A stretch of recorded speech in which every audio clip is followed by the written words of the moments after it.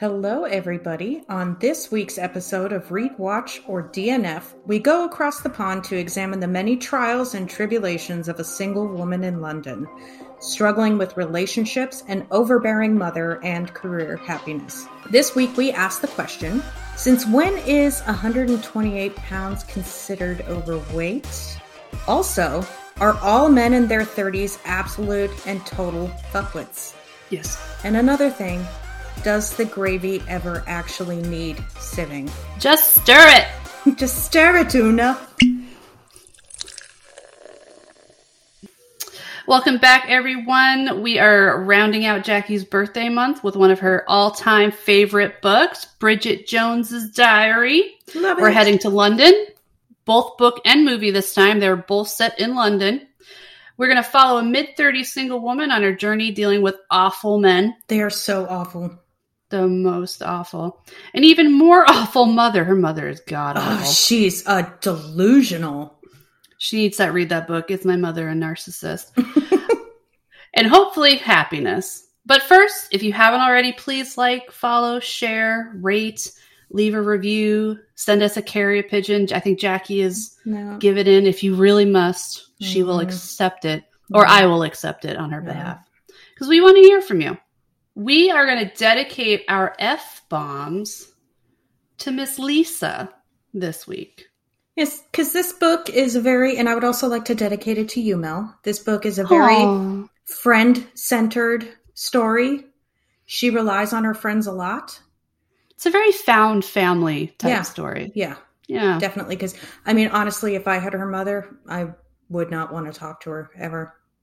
Her mother is so bad. Those are calls that I would definitely 100% screen. Do we want to talk about what we're drinking today? Yes, I think we should. Okay, Jackie, this is your month, your birthday podcast, your book. What are you drinking? So I figured since Bridget aspires to be better, I decided to aspire to be better than boxed wine. Nominally, though, because while the wine I am drinking is right out of a bottle, it is a screw-off cap. There's no cork. Because it just requires too much effort. Although I almost had an argument with it trying to get the cap off because they really, really sealed that thing good. But it is a buttercream Chardonnay. Oh, one of your favorites. Yes, it is my go-to at Total Wine. And Nicholas was kind enough to go over there the other day. And he said, "You want me to get you anything?" I said, "Get me some wine." And he asked me what kind. And I said, buttercream Chardonnay. And I sent him a picture. And he goes, "Okay, so normally that's $15 a bottle. You wanted 2. But I found out if you get 3, it's only $33. So look at him being economically savvy. Yeah. Okay. How about and it's Chardonnay, which is a big, a lot of Chardonnay in this book. Yeah. And the movie, I guess. If I drink white wine, it's going to be a Chardonnay. I'm with you on that. I am doing the opposite of Jackie. Jackie wants to do better. I have just fallen into the pit of despair. Mm-hmm. I had 3 of these stupid raspberry Smirnoff Ice things left, and I said, "Fuck it!" And I've almost finished them off. So Jackie is the wants to do better, Bridget. I am the lonely, alone in the flat, watching trashy television. No, what you are is the Bridget who has made the plan, doesn't want to waste the money, so she goes ahead and finishes everything off before she starts in on the diet. That's fair. And I've saved up this week because I am on a diet. So not that I saved my calories for the week for this day. I've just been very good at not drinking my calories the rest of this week. So today I'm doing it for y'all. I'm sure everybody appreciates it. Yeah, I'm pretty sure nobody gives a fuck. All right, what is the drinking game we found this week? Oh my gosh, there are a lot. When you have a main character who drinks a lot, I guess it stands to reason that there are going to be a lot of drinking games. So I found them from the film Rewind, Drunken Me, Getting Real spelled REE. Oh my God, how many are there? 6, 7 drinking games? What is this? Well, I put 5 in there. But there were more, but I didn't feel like going past page 2. So there's so many drinking games. Yeah. Okay, which one do you want to go over then? This one is from the film rewind.com. First rule is Bridget complains about her weight. It's a lot. Pretty much anytime she writes her weight down in her diary or talks about it, she's complaining about it. Yep. Number 2, Renee's British accent is a little off. I think the only people that might really be able to pick up on that are people from there. Yeah. Number 3, every character in a scene is smoking or holding a cigarette. So essentially anytime she goes out with her friends. Yeah, or anything. Like she's like smoking in the fucking tub. Yep. That's so weird. Number 4, Darcy lingers and looks longingly in Bridget's direction. Okay, yeah. I can think of a couple times. Yeah, you get like 3 drinks out of that. Bridget's knickers are on display. So anytime she's in her underwear or she's holding up her underwear. That is pretty often for someone who's so self-conscious about their body. Yeah. Okay. I don't understand it. Any character is crying in a bathroom, that would definitely be Moaning Myrtle at the beginning of the movie. Yes, Moaning Myrtle. Yeah, she's always crying in a bathroom. Maybe she's been typecasted. Yeah, when she gets a script, she skims through, tries to find the scene where she's crying in a bathroom. Every time there is an insanely named get-together, so the Tarts and Vickers party, stuff like that. Bridget's uncle Jeffrey is acting pervy. Oh, he's pervy. Every time he's on screen. Daniel mentions Bridget's skirt. Yeah, it's weird. Yeah. Because he does that a lot. Bridget complains about men ogling her breasts. Yeah, I guess they do that. Well, her one boss does. Mm-hmm. Okay, you notice an overt homage to the 1995 BBC Pride and Prejudice miniseries, Take an Extra Sip if Colin Firth is part of the scene. Oh, okay. I get it. Yeah. I get it. But you got to be really in tune to that adaptation. You need to have seen it multiple times. Yeah, because it's subtle. Yeah, I'm with you. Bridget's overactive imagination gets away from her. The many times she imagines herself being eaten by dogs, I think, is one of them. Every time a close family friend is mentioned and defined. Oh, by her mother, yeah. Which that reminded me of Nick's mom a lot. Oh, Nick's mom? My mom does that. Oh, yeah. Well, your mom doesn't even mention the name. She's just like, Yeah, so-and-so from where? No, I don't know, Mom. Yeah. It's like that new Progressive commercial. Mm-hmm. I laughed so hard with that one where it's like, well, so-and-so said this, and then he comes up, he's like, nobody knows who those people are. I don't think I've seen that. I'm going to send it to you. Every time my mom now, I'm be like, nobody knows who those people are, Mom. Okay, Bridget's choice of attire is a human resources nightmare. That's pretty much every single outfit she wears to work when she's working at the publishing company. Mm-hmm. Especially the see-through shirt. That was ridiculous. And David thinks that he has his hands full with dress code violations at our work. Oh, I know. Yeah. But we have mostly guys. Yeah, cargo pants and t-shirts have nothing on Bridget's wardrobe. Yeah. A character mentions Darcy's paddling pool, which happens quite often in the movie. And Bridget resolves to change one of her habits, but swiftly breaks her resolution. That also happens quite a bit. You start off with that. Damn, there's a lot of rules. Yeah. Try to keep track of all that shit. You need to wear one of those like beer can hats with the straw that goes directly into your mouth. No, you need to have it connected to a keg. Or maybe just intravenously, like you have an IV set up. Yeah. I could sit here with the box wine and just... Yeah. You're just laying on the floor with it hanging over the edge of the table. Yeah. Just with it like just streaming into your mouth. Jeez. Oh my God. These people get a little overzealous with these drinking games. Jesus. Yeah. There were a lot.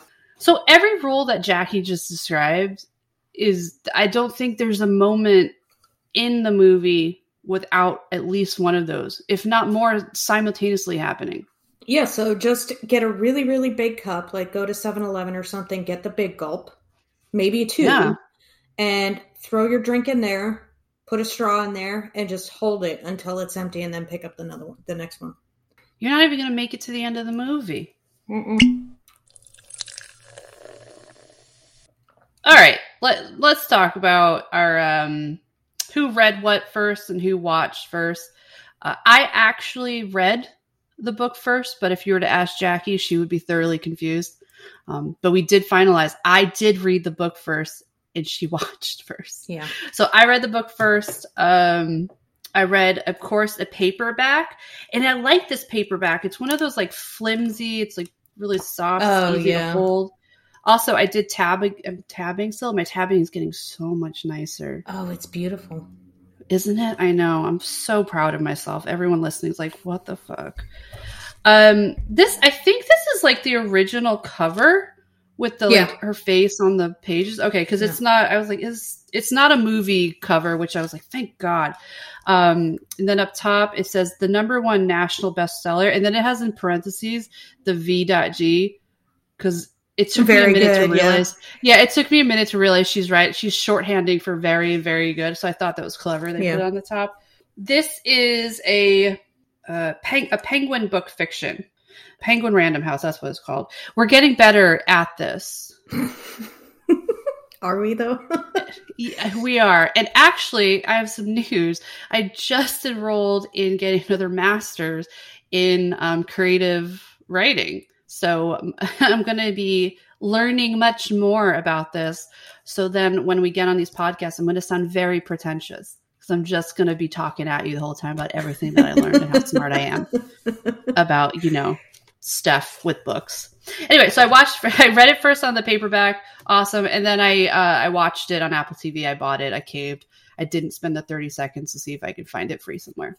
I think this is one of those that it doesn't hurt to buy it.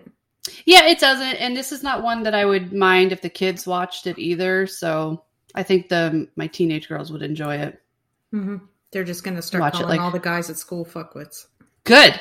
Yeah, because they are. I want them to watch it like a cautionary tale. Yeah. But I also don't want them to watch it and think that being 32 and single is something to be, concerned about. So, Jackie? I watched on Prime Video. I also purchased it. I think it's one of those that I bought a DVD years ago, and then that got packed up with household goods, and then I was in some other country, and I really wanted to watch it, so I ordered it again. But now I have it on digital, so... Jackie's got a full box of Bridget Jones' Diary DVDs somewhere. That's what she just admitted to. I have multiple copies of multiple books and movies because of stuff like that. No judgment. Getting ready to pack, and I'd be like, I don't want to bring that book with me. And then 2 months in, I'm like, I really wish I had. I really want to write that book. Because that was before the days of Kindle and Nook and stuff like that. For anybody who remembers Nook. Yeah. Oh, yeah, the Nook. That's right. I think, don't they still have the app? I don't know if you they still sell devices, too. It's essentially a Galaxy tablet. Okay, yeah. But just Barnes & Noble. Yeah, and I used to have one, but there was only like 8 gigs of storage on there, and that fills up pretty fast because half of it is operating system stuff. Yeah, true that. And then you got like 3 books. Yeah, and you can add an SD card to it to expand the storage, but then half the time it never recognizes it, and all your books are gone. That's too complicated. Yeah, I hope I never have to move again now that I think about it, because the bookshelf's full. Probably going to have to get another one. These books are heavy. Because I have an affinity for hardcover as well. I'll get the paperback. Don't judge me, but if I can get a hardcover, I'm getting it. Well, when we were packing up our bookshelves, I think I filled 12 boxes at least with books. Yeah, it's serious. We have problems, people. Problems. Anyway, sorry, Jackie. Okay, they're good problems, though, because at least we're buying books and not drugs. Drugs? Yeah. Methamphetamines. I am moving to Florida, though. And then I read the Kindle edition, found out that it was first published in 1996 in the UK, and it was not published here in the States until 1998. Interesting. I think. Sounds about right. I could have read that wrong. Yep. Copyrights 1996. They had to change. Yeah, they had to change all the COLOUR to COLOR. Yeah. Oh, and my book is in pounds too, not stones. Mine was in pound. Yeah. And did you notice that Nick Hornby, she references him? Mm-hmm. She references Nick Hornby. If anyone's like, why do we care? If you listen to our last week's episode, Nick Hornby was the author of that. Mm-hmm. I just thought it was interesting. Jackie, all of Jackie's stories and books are just tying together. Yeah. Another tie-in. Bridget Jones's Diary is a retelling of what story, Jackie? Pride and Prejudice. By who? Jane Austen. Who wrote also? Mansfield Park. Which we also did. So it's like 6 degrees of Jane Austen on this podcast. Yeah. It's always going to come back. There's another connection. Okay. There's another connection with the movie and Pride and Prejudice. Okay. One of the writers of the screenplay, because there were 3, Helen Fielding being one, the author of the book. There's a guy named Richard Curtis, and another, Andrew Davies, wrote the BBC adaptation of Pride and Prejudice that Colin Firth was in. Just connections all around. Yep. It's always going to come back to Jane Austen for us. So this is a retelling of Pride and Prejudice. And if you're not familiar with like what a retelling is, think of like Clueless, 10 Things I Hate About You. Clueless is a retelling of Jane Austen's Emma.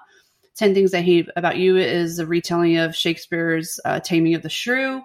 And there's lots of them out there. It's just basically the fundamental plot-ish or feeling or theme or whatever you want to call it. I'll probably learn more about that during my coursework.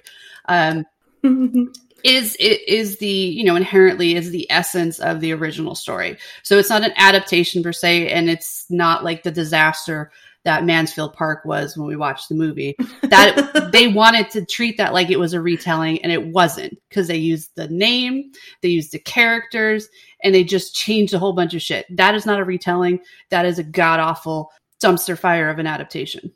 So with that, let's get into this.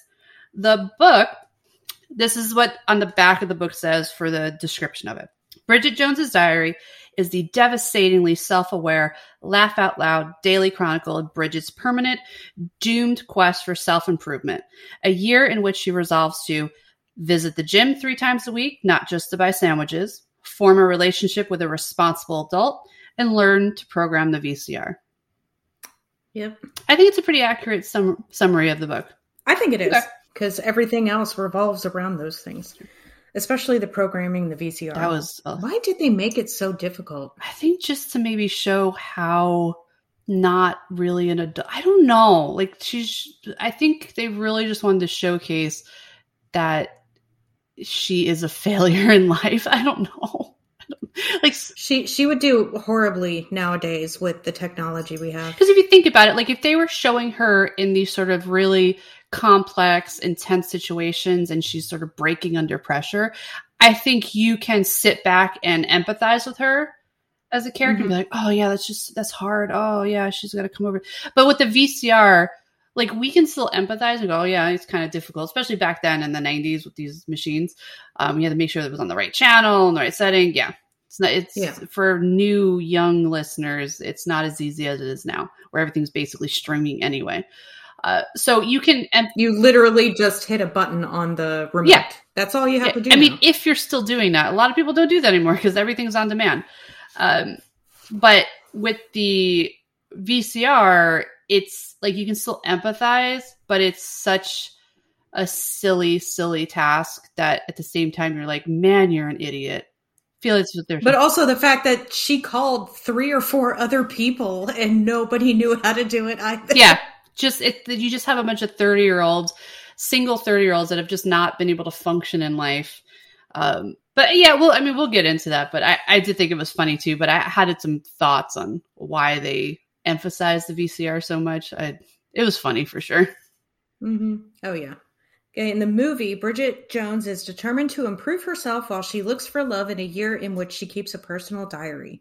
It was rated R for some strong sexuality and language. They dropped the F-bomb a lot. It was directed by Sharon Maguire, written by Helen Fielding, who I said before also wrote the screenplay. Yep. With Andrew Davies of Pride and Prejudice and Richard Curtis. The budget was around $25 million. Opening weekend, it only made $10.7 million. Total U.S. gross was about $71.5 million, but worldwide it made $282 million, just about. Because this released in Europe, right? First? Yeah. Okay. I mean, I think that's not bad. No. And obviously they carried on with the 2 other movies. Yeah, it's Bridget Jones' Edge of Reason, which is also very funny. There's a scene where she ends up in a Thai prison and she's singing Madonna. Oh, okay. Yeah, for cigarettes. I don't think I've seen that one, but I'm pretty sure I've seen the baby one. The third one. That's the third one. Yeah, whatever. So I mean, they Patrick Dempsey. Yeah, which was weird because I was like, I don't remember Hugh Grant in that. Then I looked it up. I was like, oh, Patrick Dempsey. I don't remember how we got there, and I honestly don't care. But yeah, I don't think that's really bad. It's not like a Girl with a Dragon Tattoo where they didn't carry on with the other books because it didn't do that well. Yeah, and I guess $25 million's not that steep of a budget considering the cast that they had. That and they filmed almost entirely on location in London. Yeah, that's pricey. Yeah. Cool. Yeah. And apparently Renee Zellweger went to work at a publishing company for about a month before she played Bridget. She'd already gained the weight and she said like hardly anybody recognized her. That's bullshit. Yeah. That's bullshit. Fuck you, Renee. I mean, why would she have to go work at a publishing company for a month? Because Bridget has no idea what she's doing. Yeah, and she wasn't really doing publishing. She was like, she'd have a clipboard every now and then. Whatever, we digress.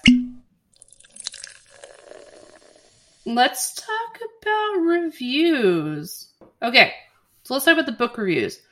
On Goodreads, remember, we only care about user reviews. We don't care what the critics have to say.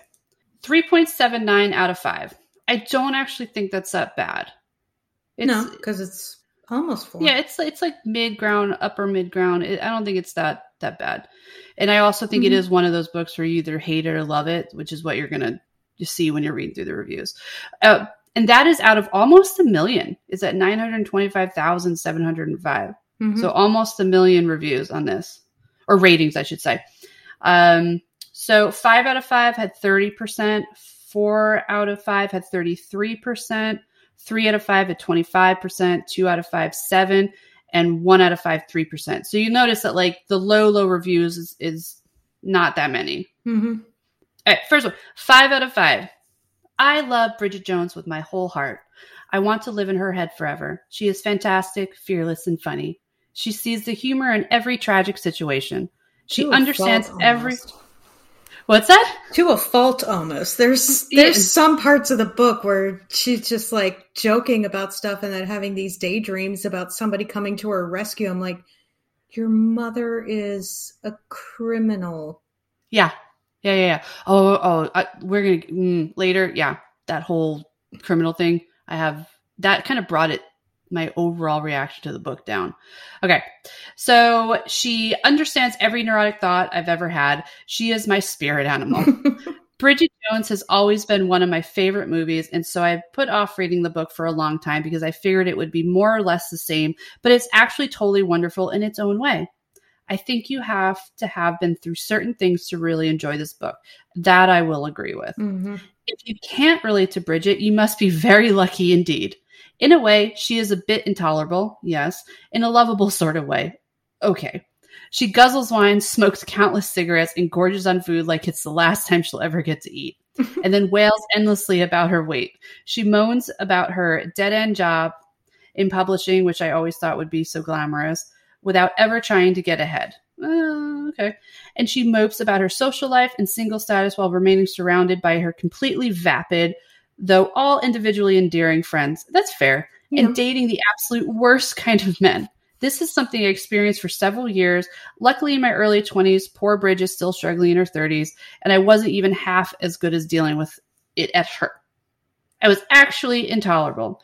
Is this like her? She's like her own biography now. Yeah. Not at all adorable or witty or good-natured like she is. This book is about growing up while trying to maintain sane, with a cool, calm, and collected outer appearance. It's about learning to take your life seriously while trying not to take your life too seriously. It is heartwarming and laugh-out-loud funny, and a complete narrative of my early 20s. It's to be taken lightheartedly, and if you can do that, I think you'll find it incredibly enjoyable. I think that's all fair. Yeah. I think if you're not one to, like she's saying, relate to that type of lifestyle, one, you are either really lucky, or maybe two, you're not very lucky, and the things that Bridget Jones has at her disposal, you don't. Like, so you take it as you will. Yeah. There is a 4 out of 5. A lot of this aged poorly, particularly the notion that a 130-pound woman needs to diet and obsess about cellulite. But this remains by far the best Pride and Prejudice retelling. And super funny, too. Bridget's mom even beat Mrs. Bennet in terms of ridiculousness. I forgot all about that. That is true. Yeah. Yeah. Her mom is just totally off her rocker. Whereas Mrs. Bennet, you know that she has good intentions, because at that period of time, being saddled with $5, you have to marry them off. So, of course, you're going to try and like push them in good paths. Please marry someone with money, or please just marry someone and get the hell out of my house. Yeah. Yeah. All right. Last one. 1 out of 5. Warning, all caps. Rant ahead, all caps. Exclamation point times 3. I feel the need to mention that I am a child of the 90s and early 2000s. Yeah. And they are both decades that I wish would come back, as I miss a lot of things about it, like the music, clothes, and culture. Okay, is that a rant? But for fuck's sake, Bridget Jones' Diary is a book written in the 90s, and that is my very honest opinion where it needs to stay in regards to its overall impression on me. Shit. Mm-hmm. This book is not aged well at all. Some of the terms and language used will actually pass off as sexually harassed. That is fair. And I wish I could live in an oppressive Muslim country. Okay, this is what, okay, I hold on a second. She says, pass off as being insensitive and offensive nowadays, such as, I quite like being sexually harassed. That was the sentence. That was the statement, a quote from the book. And here's another quote from the book. I wish I could live in an oppressive Muslim country where at least all the women are treated like outcasts. Nope, nope, nope, nope. Okay. I understand that a lot of terms in this book are used in a humorous fashion. I freaking get that.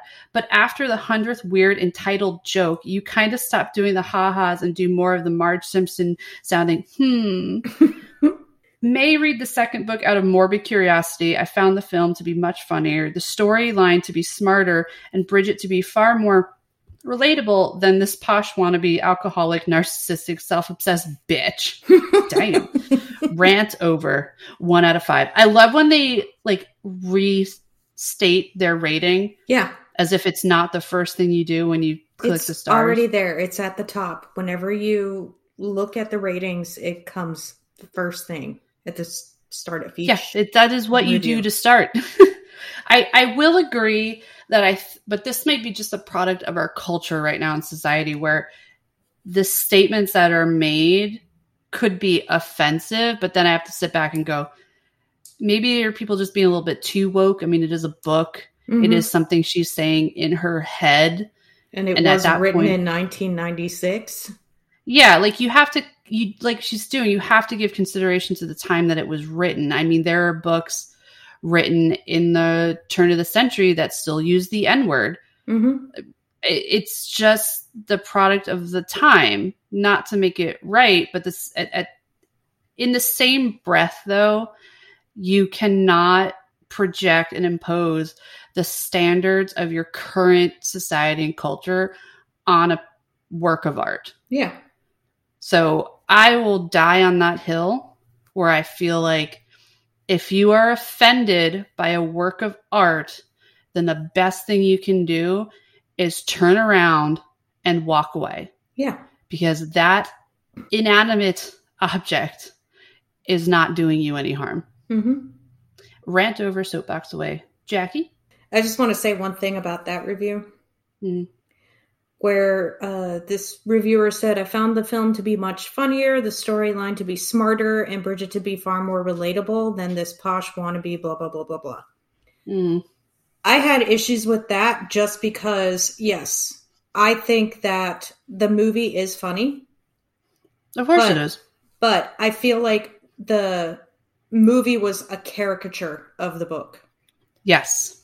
Because she's definitely not that dim in the book. No, I feel like the book is far smarter than the movie could ever hope to be, because they tried to focus and exaggerate the ridiculousness that is Bridget Jones. Yeah, I mean, even the way she walks, I make a comment later on. even the way she fucking walks in the movie, I'm like, what is this? Yeah. It's like a penguin waddling around. Who walks like that? Anyway. Yeah, I mean, don't get me wrong. I like both. We'll get into our reviews later, but I do not agree with that statement, which kind of makes me think that this person is into the most non-offensive slapstick comedy out there, which I don't know would fall into that category. Yeah, but then they should still be just as offended by the movie. Mm-hmm. He literally types her a message at work that says, your tits look great in that shirt. Yeah. I'm sorry, but if anyone said that to me at work, even in joking, and I can take a lot. Mm-hmm. I have some pretty thick skin and I like some dark, dry, crude humor. But if we're at work and you, no. Mm-hmm. Anyway. Okay. For the movie, we're going with IMDb user reviews because, like Mel said before, we don't care about what the critics get paid to say. Overall, it got a 6.7 out of 10. It was just over 240,000. 29.6 were at 7 out of 10. 8.4% were at 10 out of 10. And 1.2 was at 1 out of 10. So, for the most part, I think it kind of jives with the book reviews. Yeah, a little bit. It's kind of middling. So we have a 10 out of 10. It's titled Pure Genius. This movie is just fun. It has a perfect flow. No scene is unnecessary. There is no fat that could or should be trimmed. Jazzy, stylish, and extremely enjoyable. Don't remember the last time I laughed so hard. Genius. Okay. Yeah, genius. Like I said, I like the movie. It was funny, but I'm not putting it up there at the level of, I don't know, Einstein. Mm-hmm. It's no Jane Austen. Yeah. Are people's bars really that low? I also think maybe you have to consider what's going on in their life when they take in a movie or a book. Like maybe this person just really needed something light and this did it for them. Maybe they had a really, really, really bad year. Yeah, and they were like, you know what? This is amazing. Mm-hmm. I can get behind it. Or maybe they're like, everything's just going really well, and this movie just seems really shallow to them. And that's not what they wanted. They wanted to feel something. Yeah. Feel something. Okay, next we have a 5 out of 10. Not as good as I thought. This is a very dull movie. Hardly anything about it was great. Some of it was good, but I did not enjoy it. The acting was typically British, boring, and very dull. Casting Renee Zellweger to play Bridget was a big mistake. It would have been better with someone like Bridget Fonda or Miranda Richardson. I don't think I know who those people are. The names sound familiar, but I can't remember exactly. We'll look it up. Yeah. Later. This is, at best, an average movie with no plot or any big interest. So they gave acting a 2 out of 5, direction a 3 out of 5, and plot 2 out of 5. I love how they broke it down, too. Yeah. Thank you so much. Overall, 5 out of 10. Again, restating your original review or your original rating. And then the best part, if you like this, try Billy Elliot. Why? That is so random, but I have something more random. I just remembered who Bridget Fonda is. Single white female. Oh. She's also American. I mean, if you're giving Renee shit about being it, why would you cast another American? Yeah. That's so weird. I don't think she would be better. She's not a comedy actress. No. She did single white female, for fuck's sake. She literally just stabbed some dude in the eye with a stiletto. That's not Bridget Jones. No. She's going home. She's going home to drink a bottle of wine and cry after a bad interaction with a guy. It's whatever. But why Billy Elliot though? Why recommend Billy Elliot if Billy Elliot, isn't that what wasn't that one Tom Hollandsworth or whatever fuck his name is? Yeah. It was a music. Yeah, it was a musical on Broadway, and then they made it into a movie, or vice versa. I can't remember which. He wants to be a little a dancer. He wants to be a dancer. Yeah, and it's some like working class town where he's expected to follow. Yeah, he's expected to follow in his dad's footsteps and work at the factory or some shit like that. Not be a fruity little ballet dancer that I think Dad called him. Okay, yeah, that's so weird. Mm-hmm. Essentially, what this reviewer is saying. If you like this, you'll like any British piece of work. Yeah. If you must like British accents. Like that's basically what. Yeah. Oh my God. Yeah. Do better, people. Yeah. So this next one is a 1 out of 10. I'm guessing this is a play on the word diary. Oh, yeah, I didn't even see that. But it's titled Bridget Jones's Diarrhea, but they spelled diarrhea wrong. Yeah, and that's what it was throwing me. Diarrhea? I don't know. Okay. Yeah, it's not spelled right. Clearly it's definitely supposed to be diarrhea. Yeah, clearly they did not like this movie. Bridget Jones is lonely and at loose ends at 32. She's an immature, self-centered nonentity with a drinking problem and serious impulse control. By the end of the film, I loathe this character, but I will say that my sister, who dragged me to this film, was laughing and clapping and cheering her on, and so were a lot of other people in the theater. Well, they're free to identify with her. Ick. So now that you've made your feelings known. Okay, a vile piece of work. This is another 1 out of 10. Richard Curtis and Andrew Davies basically took both Bridget Jones books, stuck it in a blender, and cut it all up. None of the jokes were funny, and Renee had the most terrible accent and portrayal. Colin Firth and Hugh Grant were divine, naturally. Otherwise, the whole film seemed pathetic and awful. I think if you were to cut away everything else, Colin Firth and Hugh Grant sort of carried this movie. Yeah. But I'm not cutting down anything else that happened to it. I do think, though, that maybe if it weren't them in it, maybe we would have a different perception of it. I don't know. Maybe. Yeah, it's entirely possible. Like, if you just cast no-name dudes as the love interest, I think I could have got lost. They would have to be... Or, like, not lost, but, like, not caring. Yeah. Yep. I don't know if we... So, I want to get this out before we forget about it, because this is usually what happens when we get further into drinking and we get further down into our outline, is some things that we wanted to bring up we forget about. But I love the fact that in the book, Colin Firth and Hugh Grant are called out by name. Mm-hmm. Hugh Grant because of his little scandal, and Colin Firth for playing Mr. Darcy in the Pride and Prejudice the TV screen adaptation, and then talking about his off film love or romance with what's her face that played Jennifer L. Yeah. So like I love how real world about these actors are in the book, and then when they do the movie, both of them come into play their respective characters. Yep. I like it. Yep. Speaking of that, let's talk about the characters. So in the book, we're going to talk about who we think the major characters are for the book and the movie. So in the book, I agree that Bridget, Daniel, Mark, Darcy, Bridget's mom, Bridget's dad, huge characters. I might even put Natasha up there slightly. Okay, I'll agree secondary. Then Jude, Sharon or Shazzer, and Tom, which are her friends. I think of this, both book and movie, if you compare them to the Sex and the City crew. Yeah. They have that where Shazzer is very much like what's her face? It's been so long since I've seen that show. I know, like Moaning Myrtle. I would think like Cynthia. Yeah. Oh my God, it's been a minute, but that's who I have in my mind. Kim Cattrall's character. Yeah, Kim Cattrall's character would be Shazzer, and then Tom is just that like. Well, ironically, he is the gay friend, and then what's her face that plays Miranda is actually gay. Mm-hmm. Anyway, tangent. Sex and the City. That's what I got from it. It's like if Sex and the City and Pride and Prejudice had a baby, that's what you get. Yeah. And there were a lot of other, at the risk of taking this too far, there were a lot of even... No, take it. Tertiary characters. There's like a ton Rebecca, of them. Like Perpetua. Yeah, Rebecca. In the book that never made an appearance in the movie. And Magda. And Jeremy. Good for nothing husband. Yes. Oh, what's his face? Julio. Yes, or Julian. Because her mom introduces him as Julian first, and then she... Bridget's like, I bet it's Julio. Sure enough, her mom slips up and calls him Julio, and Bridget in her mind's like, I knew it!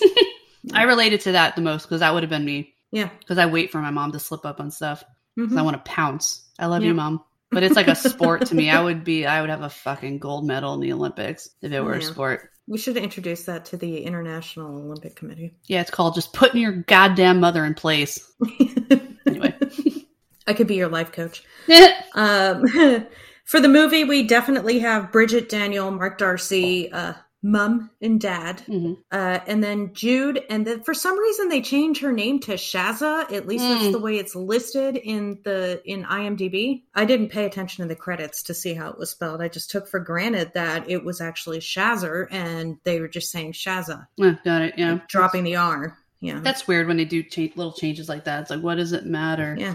Yeah, I guarantee you it was some focus group, and they showed people little boards or something with both names on it. Which one do you like better? Right. And then most people went with Shazza. And then Tom, of course. She does go over to Magda and Jeremy's for when she's invited by the smug married couples. She kind of feels like she's a display, like she's on display. Oh, yeah.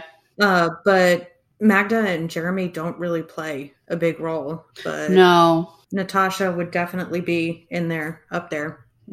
Mark, are you coming?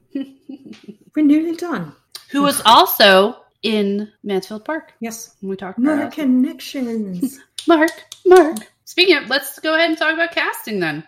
So we have Bridget, who is played by the very controversial Renee Zellweger. I don't understand it either. I don't, and that if there's anything that pulls me back from giving this a higher review, it is her. And I don't necessarily think it is entirely to do with the acting. Yeah, the acting was fine. I remember her doing an interview, and she said, now I know what fat people feel like. Fuck you. Yeah. And wasn't she wearing she said she gained weight, but wasn't she also wearing like a fat suit?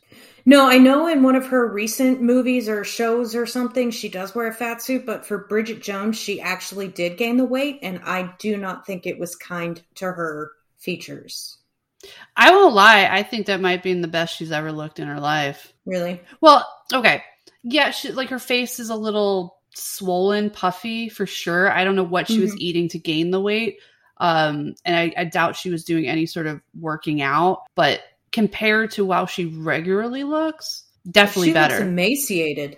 Yeah, and now she's got all the plastic surgery and injections and stuff. It's not natural.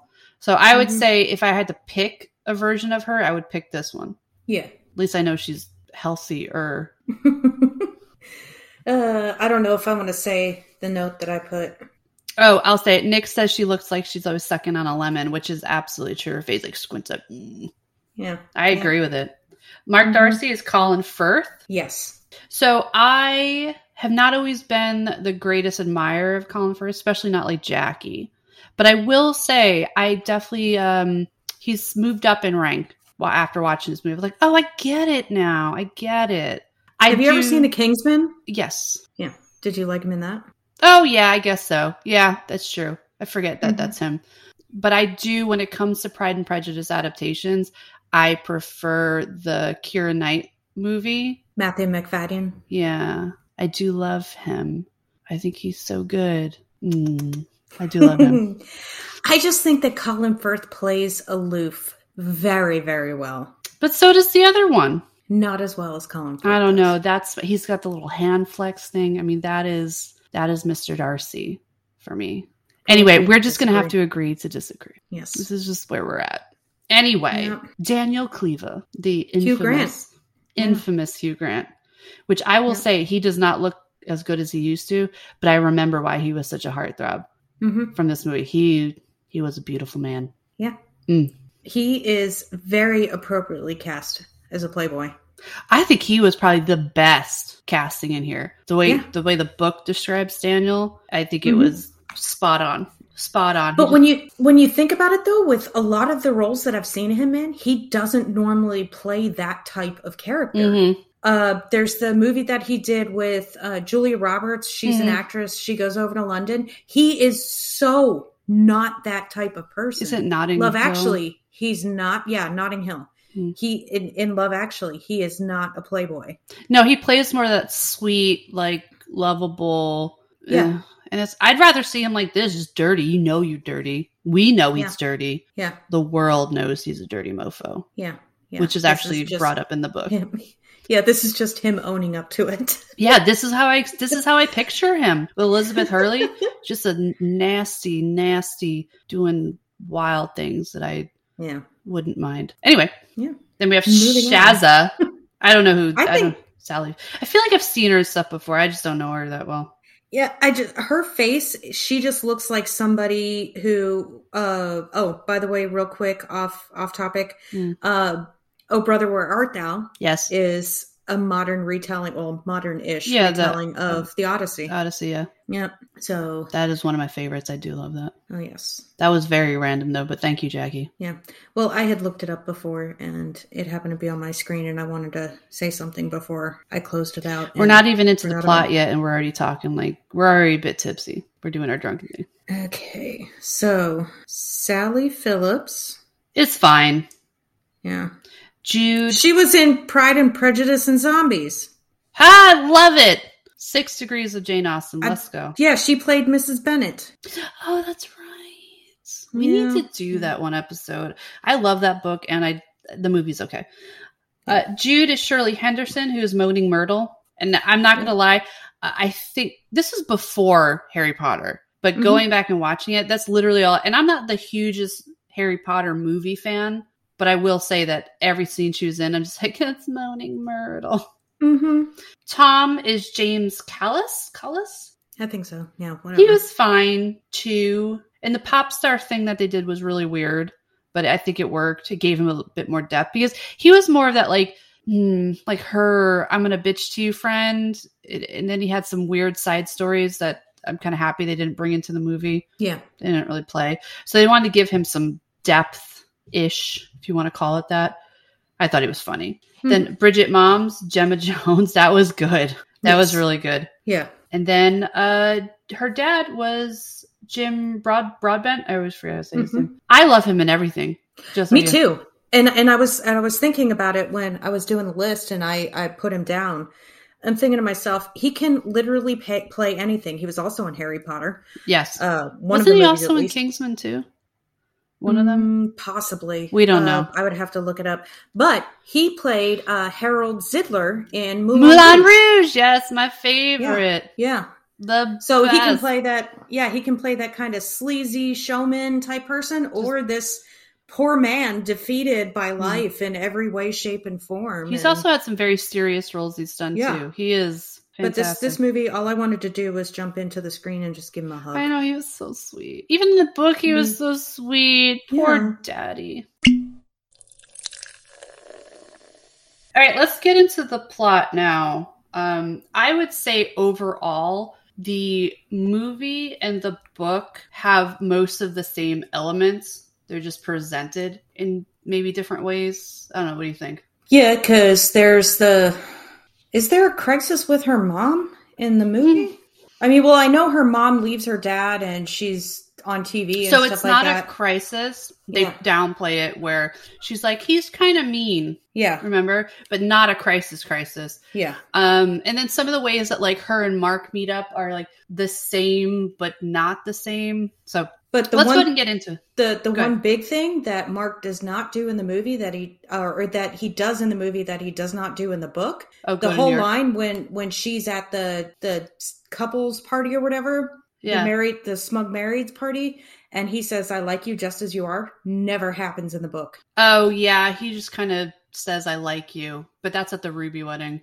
Yeah. Yeah, no, you're right. They wanted to make it sort of like a very Jerry Maguire, you had me at hello or some bullshit. But in that respect, the movie is a lot more like Pride and Prejudice because it is, yeah. Yeah, in Pride and Prejudice, he comes to her when she's staying with Charlotte and the creepy cousin who wanted to marry her at first. Yeah. He says, "I like you despite everything. And even though your mother's awful and stuff like that." It's very Mr. Darcy. Yeah. It's not just as you are kind of thing. He's a lot more forgiving in the movie than he is in that one. Yeah. And every woman wants to hear that. Yep. I like you, even though everything about you is awful. I still like you. And it's more like, so you're psychotic. Got it. Okay.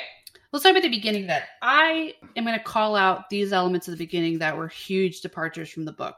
One of them being the Christmas karaoke party, where that is like, they try to make that seem like that is when Daniel first notices her. And she's up on stage at this Christmas party doing karaoke. She's drunk off her ass, singing horribly. And then Daniel kind of looks up with these longing eyes like, oh, yeah, hey, look at this floozy bitch. So that doesn't happen. She looks easy. Yeah, so that doesn't happen in the book. In the book, it's more like, I always wonder, was there flirtation before he started messaging her? Because they don't really talk about that. They talk about her obsession with him in her diary, or actually her diary talks about that. But then he just starts messaging her like, hey, where's your skirt? Yeah. Your skirt must be sick. Yeah. I'm going to sexually harass you through the corporate messaging system. Which is probably logged. And that's what I was thinking about the whole time.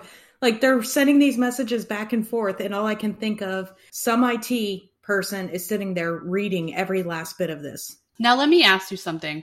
In the book, when you read the part where she's like, oh, I'm going to just send it from Perpetua's system, is it just us and the careers that we have where I was like, oh, you can't do that? Yeah. I cringed so hard, but then I realized, like, maybe this isn't that bad of a deal. Because where we work, that is, like, just bad. Yeah. Bad 101. You don't let other people use your workstation account. That is security showing up and you walking out without even getting to collect your things in a box. Yeah, like, we got to go now. Yeah, I cringed so hard, but then I had to, like, check myself. I'm like, whoa. Obviously, this is not how the rest of the world works. It seemed like it was okay. Yeah. So there's that. There's also the introduction of, like, Daniel's boss. Mm-hmm. That big, well, not big. I guess he's just a fat dude, like a short little fat dude that's creepy and looks. She calls him tits perverts when his name is Fitzherbert. Yeah. Because he's always staring at her boobs. But he wasn't in the book, right? She talks about Daniel going to talk to somebody else from marketing, but never, like, a higher up. Yeah, this guy reminded me of what's his face from Devil Wears Prada, which was Miranda's boss. Mm-hmm. Because Daniel is the same. He's an editor-in-chief, which is what Miranda is from the Devil Wears Prada. So she had, I forget what the boss's name was, Irv or something like that. They introduced that, which wasn't in the book. Which I guess that makes sense, right? Because the editor-in-chief is responsible for that publication, but not the whole major company. Mm-hmm. So I was like, okay, that makes sense, I guess. But they just introducing that line of her, like, habitually being sexually harassed at work. And we're all like, haha, that's so funny. Mm-hmm. That's so funny. Yeah. So him, which is weird. And then also the fact that he calls her Brenda. Yeah. Which I also thought was funny because you have Miranda from Devil Wears Prada calling her Emily. Yeah. Whatever. All the time. Yeah. Yeah. So I was like, I got called back to that. Whatever. Also, Tom, they introduced the pop star storyline. So Tom is one of Bridget's best friends, part of the Sex and the City group. He is a raging homosexual, he's proud of it, as he should be. But he has this backstory line in the movie where he is a one-hit wonder pop star from 7-8 years ago, where people are always stopping him to say, was that you? And he's like, yeah, it was me. And I just go, this is so random, but also I love it. Yeah. Right?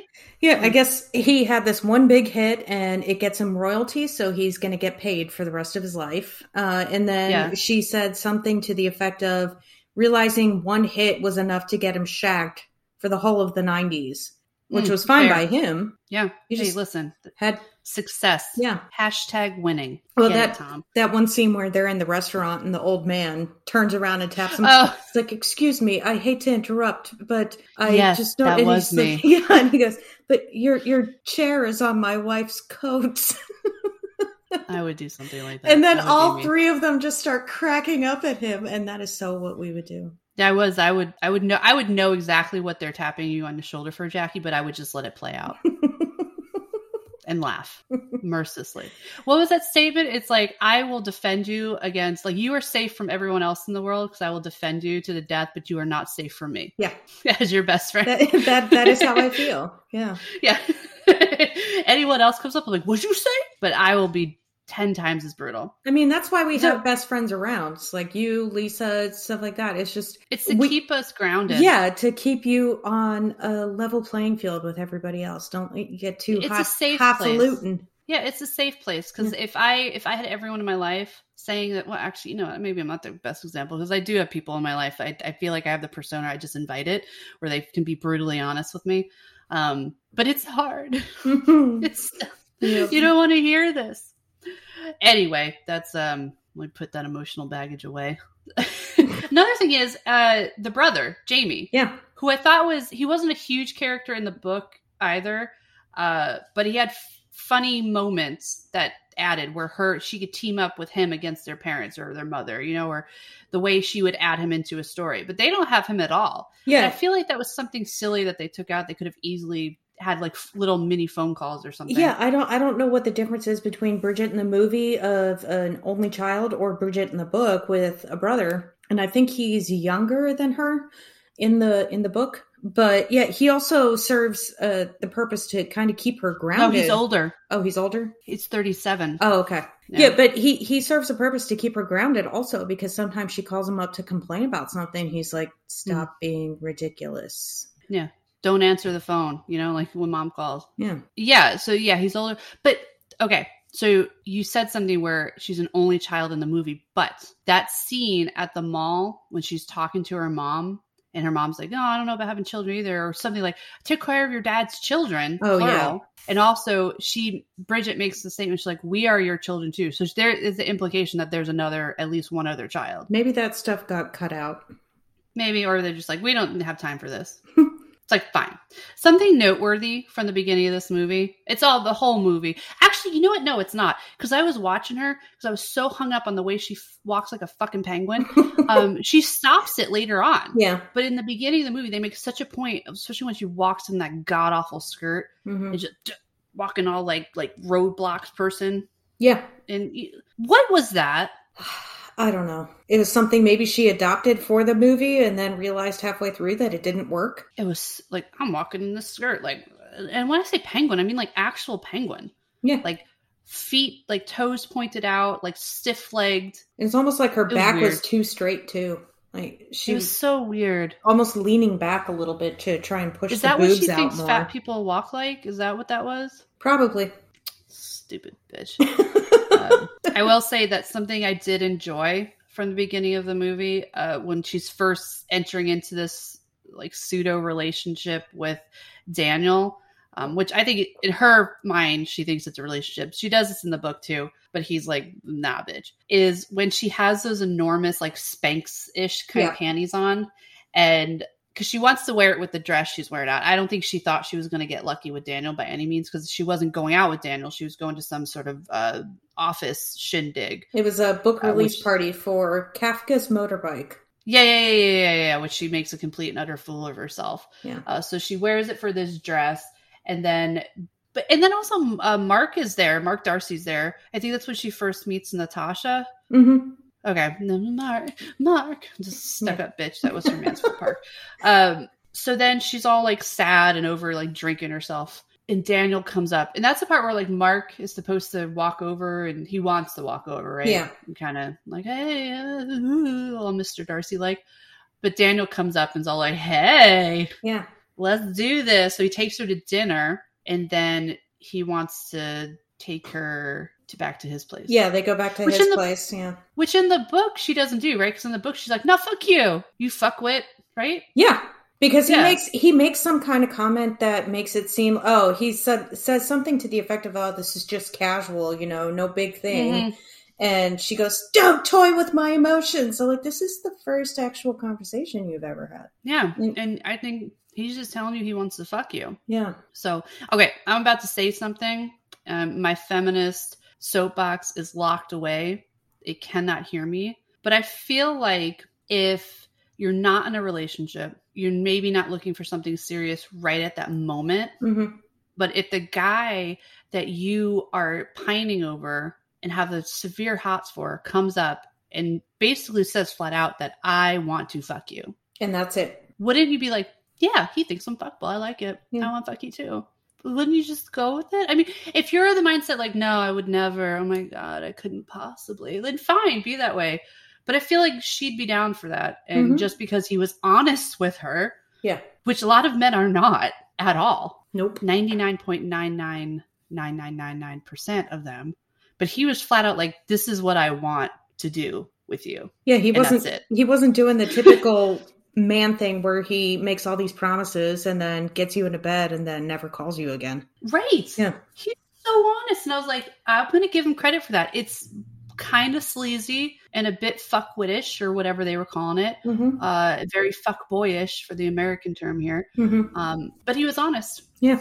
So I didn't give him too much grief for that. Before you move on after that, what was the deal with that egg thing that the mom was? Have it off. It's French.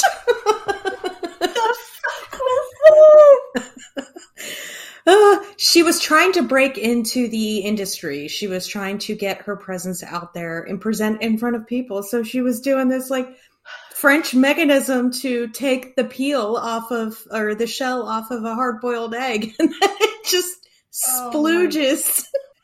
She's like pumping it. Yeah. Think of like a shake weight. You know how the sexual innuendos come from that, but she's like, she has this very flaccid or phallic, I should say, item, and she puts the egg in and she has to pump it, and it's supposed to take the shell off, and then it pops out into her hand. But after she does that, like Jackie said, there's like something excess in there, it just splooges out. Yeah, it's very, very very it sexual. Might be a boomer type thing. I don't know. Because I told you when my dad had the blue Corvette, he wanted to get that license plate, vanity plate that says "Blue by You." No. Yeah. He's like, they just don't understand. It's blue. I'm like, Dad, no. Blue by you. Yeah, Dad, no. It's dedicated to my wife. Now he has "C'est moi" on his license plate. Oh, yeah. Her dad. Yeah. Hi, Dad. Okay, so the thing with her mom is she's in the movie, she's getting into the industry of home shopping networks, right? Essentially. Well, yeah, so she has a sort of not midlife, she has like an end of life crisis. I don't know what you call it. I guess she's in her They call it an end of life crisis in the book. End of life crisis, yeah. So she's been a housewife, homemaker, for her husband for like 30 something years. I think she just realized, like, I've never had a career. I've never done anything with myself. I've never been lusted after, blah, blah. You know, like, she's a woman that's she's reflecting on her life. So she wants to get a career in the movie. She's breaking into the home shopping network industry, where in the book, she fucking like I'm out of here, and then ends up like doing television, and then suddenly single. Yeah. So you still have her love interest, the exotic Julio or Julian. It's just that Julian in the movie is like a very famous home shopping network person, and the Julio in the book is a criminal, we find out. Yeah. So he swindles people out of money. Yeah, and I guess go ahead. Yeah, she says in the book something to the effect of like her father retired and he got to leave his job and stop working, but the job didn't end for her because she was still expected to cook and clean and stuff like that. And she just wanted a break. She wanted to get away. She wanted something for herself. And I respect that. Yeah. The way she went about it, though, I do not respect. But yeah, the mentality I respect. Yeah. Poor mom. Yeah. Kind of. Have a conversation first. Okay. Talk it out. Use your words. Yeah. All right. So now we have this relationship with Bridget and Daniel. Bridget's mom has left her dad and is doing home shopping network shit with Julian. So this is now the middle of the book is her just trying to navigate this relationship with Daniel, trying to cope with her mom doing, leaving her dad. Her dad's a mess at home, crying and stuff. So I think it's her attempt to solidify this relationship with Daniel. Mm-hmm. That's what I think, where she wants to go in this mini break. I guess it's a very British term during the book. When I was reading, I was they actually have mini break. They have whole brochures, sections of brochures at travel agencies over there for mini breaks. And it's a weekend trip. That's all it is. Mm. Or if you have a long weekend, so President's Day or something, you want to go somewhere. It's just you and your partner or whatever going on this little mini holiday. Okay, fair. They're going to go to a bed and breakfast somewhere, blah, blah, blah. So they go somewhere. So it's the middle of summer. It's supposed to be hot. She picks this place. I forget where. I want to say Edmonton or something. I don't know. Who knows? I know she ends up in Edinburgh at some point, up in Scotland, mm-hmm. but that's with all the publishing people, like Perpetua's up there. And that's in the book. Yeah. Okay, so they go on this mini break, and when they get there, they realize that there's a big wedding there.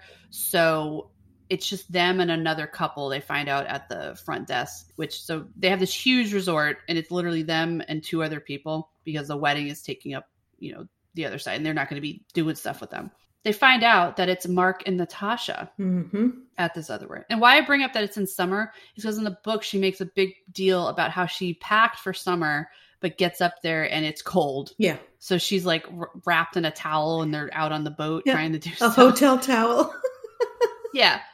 Also, something that they don't portray in the movie is that they kind of do start to have this deeper relationship, her and Daniel. Like, he's essentially almost moved in. Not moved in entirely because he's spending a lot of time there. Like, this is a situation where he's not on the lease, but his toothbrush is in the bathroom. That's right. What I see it and as. He's like doing the shopping and bringing groceries over, and he's being sweet. But she starts to get tired of him because he just wants to sit around on the weekend and watch the game, watch the cricket, watch the football, whatever season it is, draw the curtains and just hang out, like maybe shag and then watch a game and then maybe eat and then maybe shag, like typical relationship stuff. And she's like, he's not fun anymore. I'm like, he's a dude, like you're there, you know, he's comfortable. So she's upset with that. So that's why she wants to go on this mini break. But in the movie, it's just like, let's do it. Right. Yeah. Yeah. So whatever. Not a really difference. I think they wanted to differentiate the level of their relationship, that it was still pretty shallow. They almost make it seem in the movie that he was the one that initiated the plans. Yeah, I think he did. I think he said something like, yeah, figure it out or paid, or we're going to take you. I don't know, whatever. But she's the one that plans it because that's why it's such again, they make a point to show that it's a disaster. So they get there and they're doing the little romantic out on the lake thing, but they're really just trashed and drunk and like playing bumper cars with the little rowboats. But then Mark and Natasha are there, like reading poetry to each other and shit as they're rowing along. I think they're actually reading. She's going through legal documents for work. Oh, probably something, but it's like, it's so ridiculous. But they're on the water together. And obviously Mark Darcy is looking at Bridget and Bridget's cracking up because Daniel's doing silly stuff and then he falls in the water and it's like, whatever. That didn't happen in the book. They did do something on the water, but then he's like, this is cold, I won't do this. And Mark and Natasha were not there. And in the book they even just went straight back to the hotel room, drew the blinds and turned the TV on, so he ends up watching cricket anyway. Yeah He's like, I don't do this. In the movie though, they bring into the storyline this matter of the publishing company failing because Daniel says to Bridget, I have to leave. I have to go back and work, which is not entirely how it happens in the book, but it's similar because they make it back and they're supposed to go to this Tarts and Vicar party that her mom invited her to, whatever. And he tells her like, yeah, I'm going to go. And then at the last minute, he's like, no, I got to work. But in the movie, they take it a step further because she's like, what could be so important? Because she does not ask that in the book. She's like, oh, okay. So in the movie, he goes, well, we're failing. You don't understand what's going on with the company and blah, blah. And he's being kind of an asshole about it. They're talking about shutting us down. And she's like, oh, I'm so sorry. So he leaves, gets her a car to bring her to the party where we find out that the invitation for the Tarts and Vicar, where the woman's supposed to basically dress like a prostitute and the man's supposed to dress like a priest, right? That's the premise of it. Yeah. I guess at some point they changed their mind about the party. And Bridget didn't get the memo. A lot of other people didn't get the memo either. That's why I think it was malicious. In the book, Uncle Jeffrey says that he tried to call, but an answering machine picked up and he didn't feel like leaving a message, so he just hung up. Yeah, and Uncle Jeffrey's the pervy. Yeah, so she shows up basically like in this Playboy bunny outfit. Yeah. And then Mark and Natasha are there. So again, she just looks like an idiot. Daniel's not there. She promised to bring Daniel. Again, she looks like an idiot because they're always like, when are you going to get married? When are you going to have babies? When are you going to be an adult? TikTok. Yeah, the TikTok thing. So she leaves the party and goes to Daniel's apartment, house, something, whatever you call it in the London. Because it's not really like an apartment. It's like a full ass house. I think so. Yeah. Well, it might be one of those things where it's a building split up into maybe 2 apartments or something. Like a duplex or something. Yeah, something like that. Because I know he has roof access. Yeah, and he's got a lot of money. So this flat, whatever, his home is very nice. She gets there in the book. She gets there and she's ringing the doorbell and he doesn't answer, ringing the doorbell, not answering the phone. Then when she rings again, he buzzes down like, is that you, Bridget? And she goes, yeah, let me up. He's like, oh, I'm on the phone with America. I couldn't possibly let you into this home here. And she's like, what?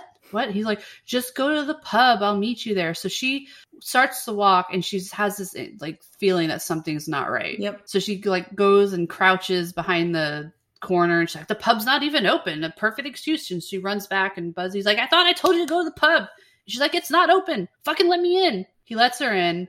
And then she's like, I'm going to find out who's in here. Right? She's on a mad dash. She's like looking in cupboards, behind couches. Yeah. He's like, what are you doing? She's going into rooms, checking bathrooms and stuff like that. And she's trying to be all sly about it. And he's just like, what the fuck are you doing? And you're like, just sit down. And then she starts to think like, all right, I'm losing my mind a little bit. So this happens a little bit like that in the book. But she comes in. She doesn't really think that he's doing anything wrong. Because I think he just lets her in right away. But then she hears a noise and she's like, is somebody here? And so she freaks out a little bit. But he makes that smart ass. Yeah, he makes that smart ass comment. It's like, there's nobody there unless that Bosnian family's living underneath the bed again or something like that. Mm-hmm. Yeah. And then she goes to walk out because he convinces her to leave. And she sees the pink cardigan hanging on the hook. And there's no reason that Daniel would have a pink cardigan that does not belong to her hanging up. Sure as shit ain't hers. Yep. And then she walks through, she goes into the bathroom, and there is, what's her name? Lara? So, yeah, in the movie, it's Lara. Yeah, that's right. Lara. Yeah. But in the book, it's Sookie, who she... Did you think of Sookie Stackhouse whenever you read that? I did. Yeah. I did. Absolutely did. From True Blood, yeah. So, and I actually read all those books too, so that's exactly what I was thinking. So, we're like, it's very similar, but not similar to the book. She's like, okay, maybe I am losing my mind. And she settles down. Then she hears a noise, and she's like, it's coming from the roof. So, in the book, she finds Sookie on the roof. In the movie, she finds Laura in the bathtub. Both instances, this woman is fucking naked. Yeah. But in the movie, she's naked, sitting on like the edge of the tub. But what is that she's holding? It's like a book or something? Yeah, giant book of some sort. Yeah, it's like, so random. Who has a book that big that can cover up an entire woman's torso? And if you're in the bathroom, there's a good chance that there's a shower curtain or a towel. Yeah. Something. Yeah. Why something, a book? But no, she's got a book in the bathroom. Unless they were role-playing some weird game. I don't know. Ew, Jackie just got kinky. But in both scenarios, this line they kept. Yep. The line is, Laura/Sookie goes to Daniel. She goes, I thought you said she was thin. Mm-hmm. What the fuck? Mm-hmm. What the fuck? So clearly, rightfully so, Bridget is just shocked and hurt. And she just turns away without saying anything and goes home and spirals. Yep. Much like any sane, functional woman would do. Hit rock bottom. Now, I think this is noteworthy about the movie. The movie tries to keep it very upbeat, lighthearted, funny, except for this part, because it is. Like, I don't think you can make this lighthearted. They try to, like, put a little bit of funny in there with her at home, like, watching the shitty television. Which, mind you, the shows she's watching in the movie are American shows, but the shows she's watching in the book are British shows. I guess maybe to appeal to a larger, broader audience. I just didn't understand that because she's like watching Frasier and stuff. I'm like, what single woman is watching Frasier? But anyway, definitely not me. So stupid. Anyway, so she definitely is spiraling. She's very depressed. She's crying. I mean, who wouldn't? That is just traumatizing what happened there. I don't care who you are. If you're like, think you're in a relationship with someone and then you show up just to find that they're cheating is one thing, but then have the person that they're cheating with just, honey, I thought you said she was thin. Like, what? Like, not only have you been talking about me, you're cheating, like, but then, like, I'm getting crucified here in front of everyone. No. Yep. So she's done. But the thing is, in the book, throughout, too, especially around this, is she's sad. Very sad. There's things that happen where I did not cry. I will say that. I wouldn't be ashamed if I did. But I felt so bad for her. Like the way her mother treats her sometimes, the way she gets left out of things, how awkward it is at public events and she has nobody really to turn to. And she's like, I guess I'll go stand over here by the wall. Or her birthday, which at first is like, she has to plan it herself. It's sad. It's really, really sad. And I think when you're younger I mean, if you're younger and this is happening, it's still sad, but I think you have more of that family unit where like your parents are doing something for you, or school, or you have like a large group of friends. But as you get older, your group of friends obviously dwindles for the most part, and you keep people that mean more to you closer. But then the probability of, like if on my birthday, Jackie's moving away to Florida. But so by the time it comes to my birthday, it's just going to be like me here. And I know my kids ain't doing a goddamn thing for me. You can always come down to Florida. Yeah, I think I might. But if you think about that, like where if you're single and on your own, okay, I'm going on a little bit of a rant here, but we learned this during COVID that a lot of people, it hurt them emotionally. Like psychologically, it was damaging. Yeah, because of the isolation. They didn't have that network of people that they could reach out to. Right. Yeah. Like we have our families, mind you, there's the opposite side of that where now you're spending more time with these people, and there's a lot of divorces because people realize they weren't really, maybe they didn't match well. Mm-hmm. But also if you're locked down and can't go anywhere and you're single, that's sad. Yeah. And that's kind of what she is. She's like isolated now. And there's all these parts where she is feeling bad about, and I think this is maybe she's funneling that focus into her body, her weight, the way she looks, things like that, where it's all these external. I'm getting way too deep on the Bridget Jones's Diary, but I think it's there. We just focus on her talking about her weight and we're like, oh, that's so silly. That's so vain. But I have this feeling that she has all these other things in her life that she's not happy with, or she feels like she's failed. And the only thing that she has control over is her body. Yeah. And that's what she's trying to control. Yeah. And then there is a moment in the book, they don't do this in the movie, and I don't understand why. I think it is, again, because the movie is trying to keep it very, very lighthearted. Mm-hmm. In the book, she actually gets down to her goal weight. Mm-hmm. She makes it, and she is feeling just fierce. Mm-hmm. Like, I've done it. I am happy. And then everyone around her says, but we liked you before. You look tired. Mm-hmm. You look like sunken. Your color's not right. You look like hungry. And they're making all these comments. Yeah. And she's just like, because it is a point where she realized she stopped drinking. She stopped smoking. Mm-hmm. She got down to her goal weight. She was reading all these self-help books, and she was like centering her emotions and her thoughts, like all around, like improving herself as a whole being. And she gets to this point, and everyone around her is like, why? Mm-hmm. Why would you do that? And I felt so bad for her. I was like, that is devastating. Yeah. To have it, you're like, I'm good. And then everyone around you's like, why would you do that? And I think, is it Tom who kind of lays it out pretty bluntly for her? Is like, I forget what he says, but he says something, it feels like it's rude. It sounds rude, but it's very blunt. And I think because he is her best friend, she takes it not as harshly if like Rebecca or someone said it. Oh, Rebecca, she would have been looking for the insult. Yeah. So then again, she kind of she spirals even more. She gains most of the weight back. She's drinking, smoking, doing ridiculous stuff, and decides now I'm going to change my career. Mm-hmm. She finds a television program. Yeah, well, but in the book, it's her mother. Yeah, who finds her mom gets her the job in the book. In the movie, she goes on a bunch of interviews, and you see the interviews progress to worse and worse, where she tries to say those taglines or those key phrases that the interviewers want to hear, to the point where at the end she's with I shagged my boss and I have to leave my current job. And then he's like, you start on Monday. Yeah. But he also tells her, doesn't he? He's like, nobody here ever got fired for shagging the boss. I'm like, that is disgusting. Like, we did that on principle. Like, that's sexual harassment. That's gross. But whatever. Yeah. So I think the essence of that is similar, because when she shows up to do this interview, she realizes she dresses all wrong. It's a very young, kind of hip program. And he asked her a question, and she makes some like really crude remark. Mm-hmm. Oh, it's about Hugh Grant. Yeah. He's like, why do you think he got away with it? And she said something like, oh, well, I guess they swallowed the evidence. Yeah.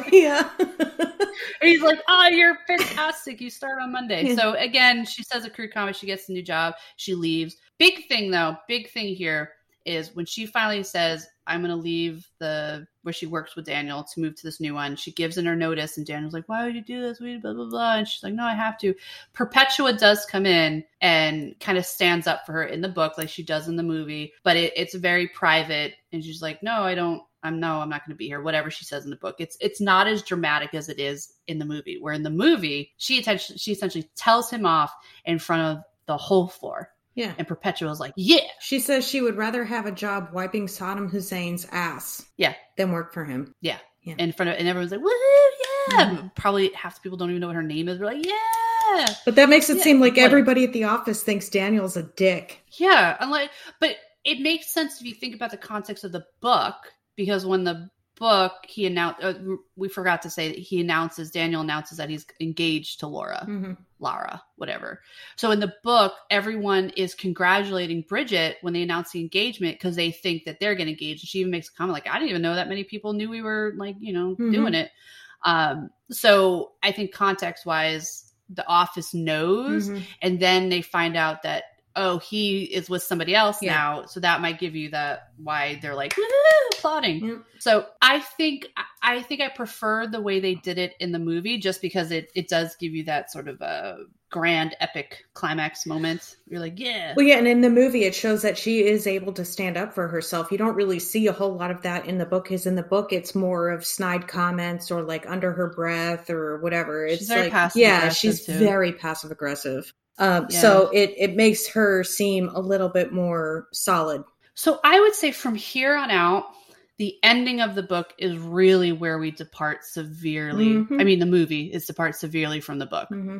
Because everything up until now is sort of the same. You can tell that some things were like compressed together, probably for time, and to make parts of the storyline maybe flow a little bit better. But the end of the book is completely different from the movie. Because after that scene where she says, well, after she leaves the company, I think there's only 2 other instances where Daniel pops up. One of them is to be like, I miss you. And the other one's like, he calls drunk or something. Mm-hmm.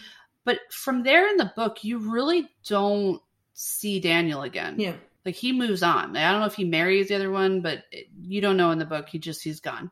She doesn't see him. She's working somewhere else. But in the movie, what happens is she starts to kind of have this thing with Mark Darcy, right?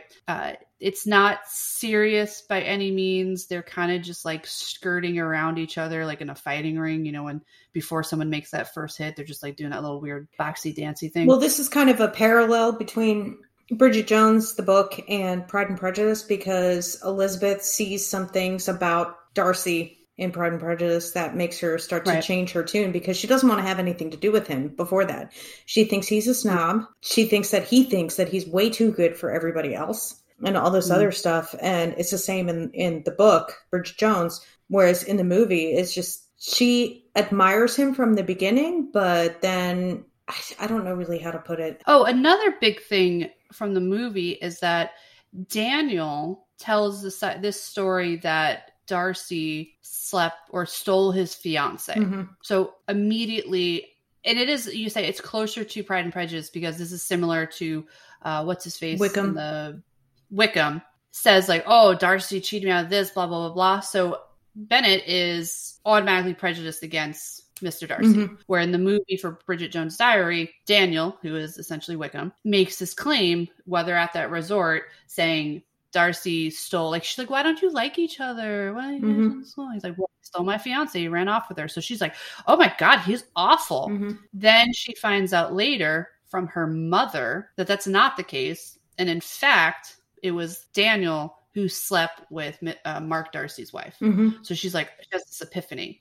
So in the book, Daniel sort of goes away to the wayside. She doesn't have this story of Mark Darcy in the book. She doesn't have like immediate prejudice. Her interactions with him have driven her perception of it. Which I can respect her for a little bit more than in the movie, because in the movie, she's just going based off of what other people say. Mm-hmm. And whereas in the book, she takes the time and actually forms her opinion of him based on her interactions with him, which is what normal, sane people are supposed to do. Yeah. And then you find out later on in the book that a lot of the interactions she had with Mark were a bit out of context. Mm-hmm. He apologizes for some of the things he said. It wasn't intentional, et cetera, et cetera, et cetera. So okay, Daniel's out of the picture now. She starts to have more interaction with Mark Darcy, and how this comes about is his parents' Ruby wedding. She goes to that in the book. he finds her like out on a terrace somewhere and kind of gives her this, I like you. Mm-hmm. He's like, I would like to take you to dinner. That's where Natasha's up the stairs like, Mark. And Bridget's like, but you're with someone. And he makes a statement in the book, not anymore. So I'm like, did he break up with her already? Or is that what he's going to do? It was very weird. But in the book, they're supposed to have dinner. He's supposed to go pick her up at 8, but she's like doing something stupid, like drying her hair. Yeah. So she doesn't hear the doorbell. And then she's waiting. And 9 o'clock, she's like, this motherfucker stood me up. And then when she sees him again, she's like, where the hell have you been? He's like, what are you talking about? I was like, where were you? She's like, I was in my flat waiting for you. He's like, I rung the doorbell. She's like, what time? Yeah. So what happens in both the book and the movie, which kind of brings them closer together after this snafu, is the whole trial, which Mark Darcy is the lawyer for, barrister, whatever. And her news company, the television program that she works for, wants to get a first interview or something with the defendant. Yeah. So she's there waiting, and in true Bridget Jones' diary, she goes to get cigarettes or snacks or something and misses when this person comes out. But Mark just happens to walk in behind her, and her camera crew's like, we missed it. She's like, you made me miss the interview or something like that. He's like, nobody got an interview with my client because I told him not to. Now, before we get into what he does, why did they change the character that he defended? Because they changed it in the movie to some third world country. He's a Kurdish freedom fighter, and they were going to extradite him. And the woman, it's the Agani Heaney case. Eleanor Heaney was the British aid worker that fell in love with Kafir Agani, who was the Kurdish freedom fighter. Brought him back to England, and they were going to deport him, and he was, which essentially, if they did, they would execute him when he got back there. Yeah. So that is who Mark Darcy in the movie is defending, but in the book, he's defending a woman who is essentially like a sex slave to her employer. Yep. And they're fighting for that. I'm not going to get hung up on it, but I just don't understand. Both are bad. I'm not going to say equally because I feel like they're just different sides to our awful humanity. But I don't know why they needed to change that. Maybe it was too deep and this is a little bit more wholesome. I honestly, is he a human rights lawyer in the book? I know that Natasha is in the book. But he is the human rights lawyer in the movie. I don't remember. But either one would have been a human rights thing because she in the book, she murders the employee. Mm-hmm. So she's basically on trial for murder. But I think he's taken from the standpoint that, she was essentially a slave. Yeah. So can you really fault her? So even if he is a human rights lawyer in there, I think you could argue it on those bounds. But anyway, we got real track. So he offers Bridget this sort of exclusive interview, which gets her a lot of recognition at work, and it's good for her. And then I think they blossom a little bit from there. They start kind of dating a little bit. Well, I think that happens before the whole standing up debacle or whatever, because after he thinks that she stood him up or she thinks that he stood her up, that's when the whole shit happens with her mom running off with Julio or Julian. No, because they're talking about the blow dryer in the store. Oh, okay. I'm almost positive. Okay. Yeah. So that's the first time she sees him since she thought she got stood up. Yeah. Anyway, so that happens. She gets the interview. Yay. But then, here we go. Book, the mother's boyfriend, Julio, we find out is smuggling money, cheating people out of money. He's operating a pyramid scheme, I think, essentially, with timeshares. Yeah, it's a pyramid scheme about timeshare. Yeah. So they go on the run, and the mother calls her all shady. Can you give me 100 pounds or whatever? And so it comes out. The dad calls her your mom's on the run. The law's looking for her. Then Mark Darcy gets involved, which is essentially what happens in Pride and Prejudice when her sister runs off, and you're like, I'm gonna go help. I'm gonna find. So he goes to Portugal, finds them, brings the mom back, does whatever, gets her off. She doesn't have any jail time. She comes home being a silly as she was before, like thinking like you literally left your husband for a man, defrauded all of your friends out of thousands and thousands of pounds, and now you're back here like nothing happened. Yeah. She's absolutely out of her mind. So to close this out, in the book, she doesn't hear from Mark Darcy for like a month. It's a while until I think they're at some sort of party or get together. I don't know. It's she's with her family again. Yeah, they're doing something at the house. And that was another departure I forgot to mention earlier. In the movie, the mother moves out of the house, but in the book, she kicks the father out of the house and he's living in Una Alconberry's guest house or whatever. Yeah. But they're all gathered or whatever. And freaking Mark just takes her out of there. I'm going to take you away from here. Yeah. Takes her to a hotel. Yeah, it's nice. It's romantic. It's sweet. But here's the part where it lost me in the book. So Julio like barges in. He's to the dad like, you sleep with my woman? You sleep with... And her mom's like, oh, he's Hispanic or whatever. He says, or he's Latino. She says something so stupid. Then she like goes upstairs with him, and it's afterwards you find out that they're probably fooling around because she comes down with her shirt inside out. But Mark is the one that barges in the house after the fact, like, shh, everybody keep calm. And Bridget's like, what are you talking about? This is not normal. He's all like dirty and sweaty. He's like, we're going to get the cops here. We're going to have him come down. We don't know if he's dangerous. It's like, it's so absurd. Yeah. This part of the book where like, what is this? So Mark has essentially been like what do you call like a bounty hunter? Yeah. Following this dude around Europe. And I was like, everybody stay calm. Like, Mark, you are a human rights lawyer. Like, what are you doing? You just left your job to go do this? Like, what the fuck? So also in the meantime, how they get her mother down the stairs is it's like, just she's gonna sieve the gravy. Well, first she tries the whole, where are the doilies? And then her mom doesn't say anything. And then she tells them to take everybody into one room. And she's like, Una's gonna sieve the gravy. And then you hear her shuffling like, right down, like, no, it just storming down the stairs. My God, she's like, the doilies are where the doilies are supposed to be. It's so stupid. And then they take Julio away, and that's where Mark's like, let's get out of here. Yeah. And so they leave, and they live happily ever after or some bullshit like that.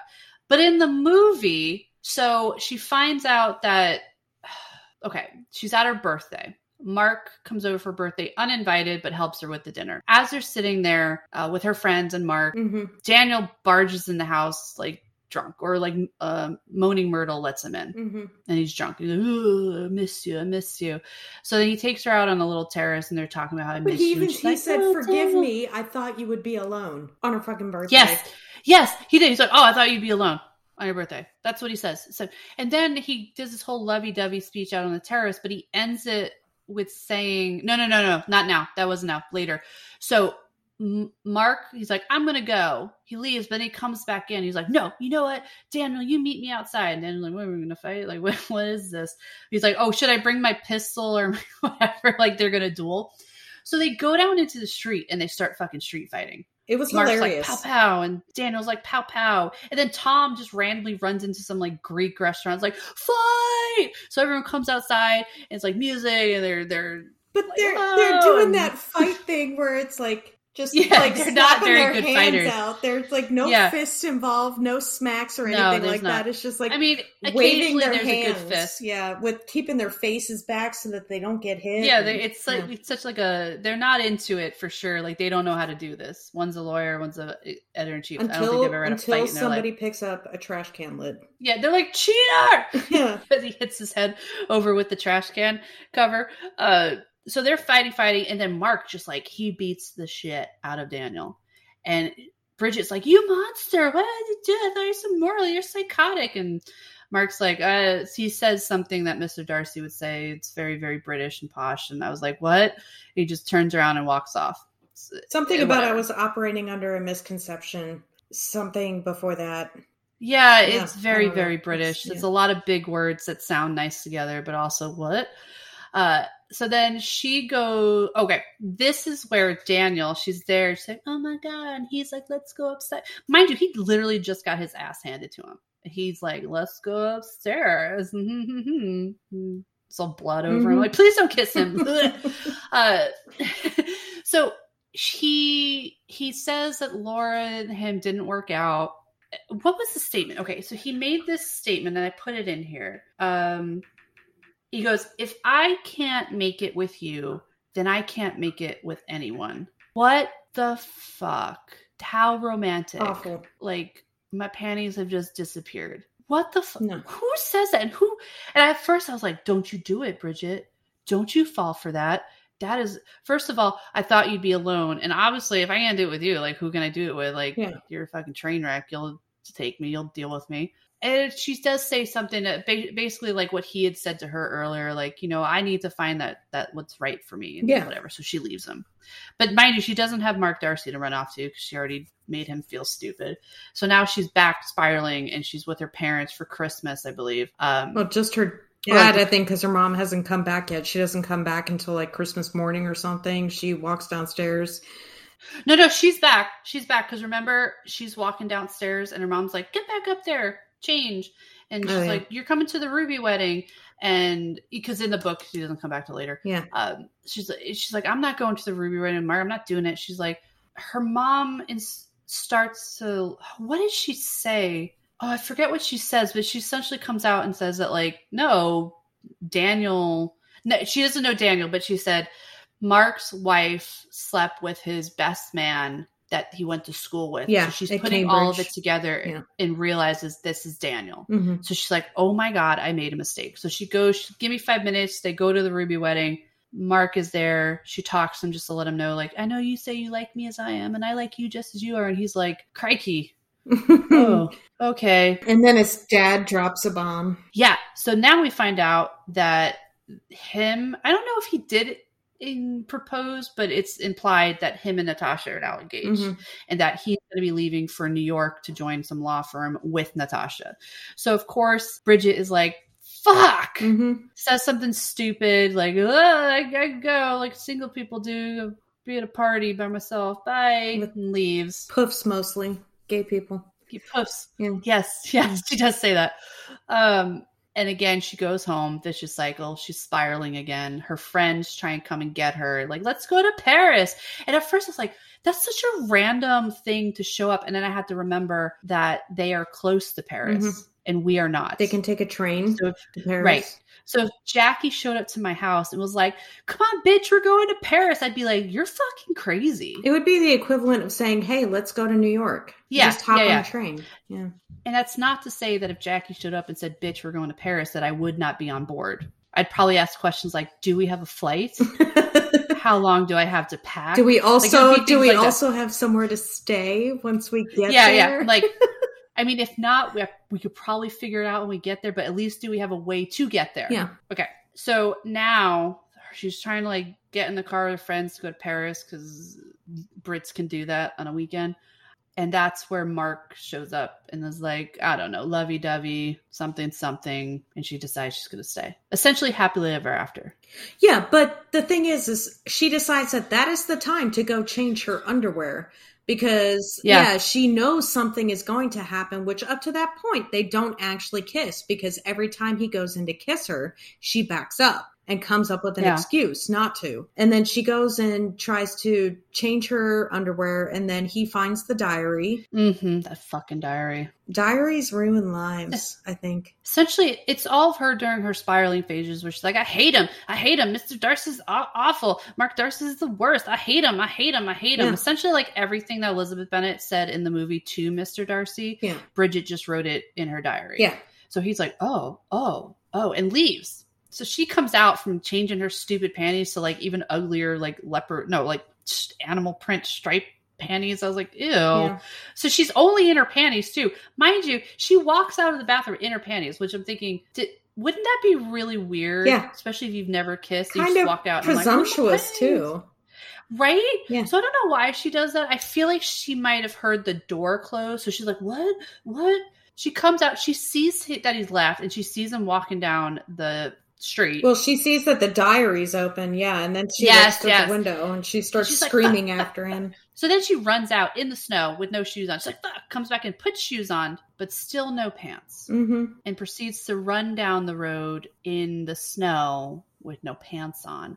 looking for him. And then she finds him and he's coming out of a store and she's like, I'm sorry. I didn't mean it. Well, I meant it, but it's a diary. Everyone knows that you write bullshit in diaries. I'm thinking to myself, I don't think that's what you write in diaries. I think you write, that's where you feel safe to write how you really feel. Yeah. But anyway, I digress. And he's like, I know. That's why I went and bought you a new one. And he's got this all fancy wrapped up new journal. And I go, would that be my first reaction to reading someone's innermost, deepest thoughts about me and finding out that they're all awful? She thinks I'm a twat. I'm going to leave now. She hates me. She wrote it a good 100 times on a one page. Yeah. I think I would just walk out and leave. Mm-hmm. But no, he's like, I want to go buy her a new journal because we're going to start over. And then it's like happily ever after. I'm kissing the man of my dreams in the snow in my underwear. Yeah. And then some song starts. I don't know. Right. I used to love that soundtrack. It's still a good soundtrack. Yeah. Just thought it was weird timing. Yeah. So there we go. We're summed up. She ends up with Mark in the end, but just in different ways.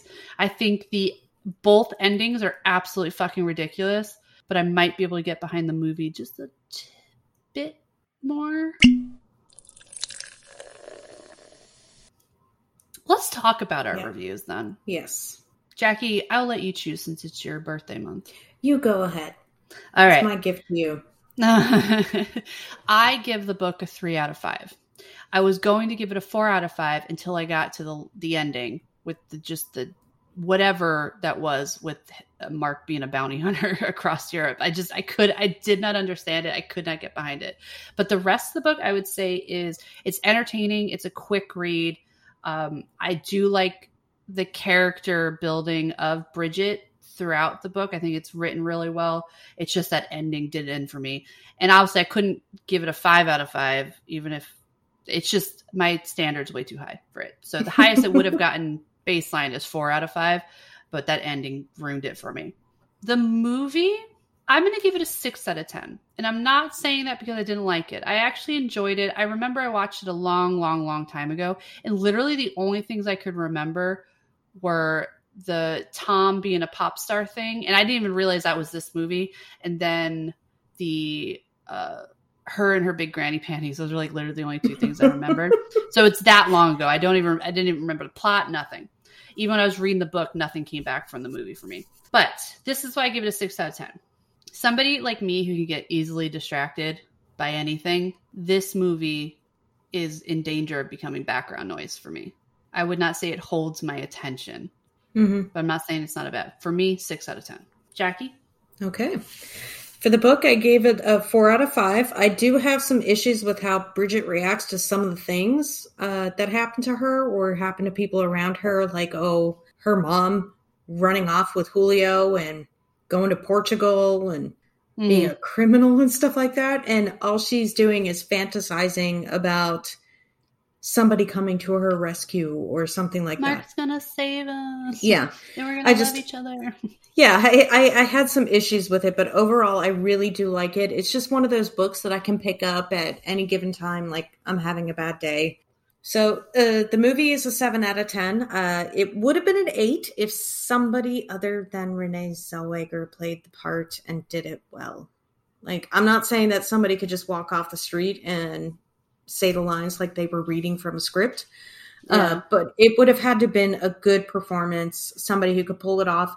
I also think that maybe if they stuck a little closer to the book, I would have liked the movie more. Oh, I can see that. I think it would have been a much deeper story if they did. Yeah. I don't think it would have fallen under that rom-com category. No. Yeah. All right. Maybe even dramedy. Like dramedy. Comedy. Oh, I like dramedy. Yeah. Okay.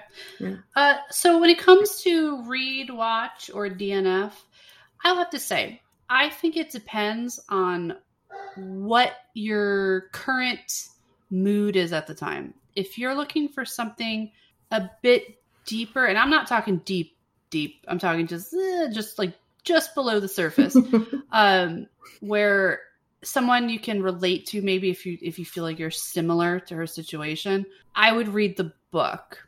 If you just want easy, light, funny, just watch the movie. You're getting the same gist. It's a Pride and Prejudice retelling.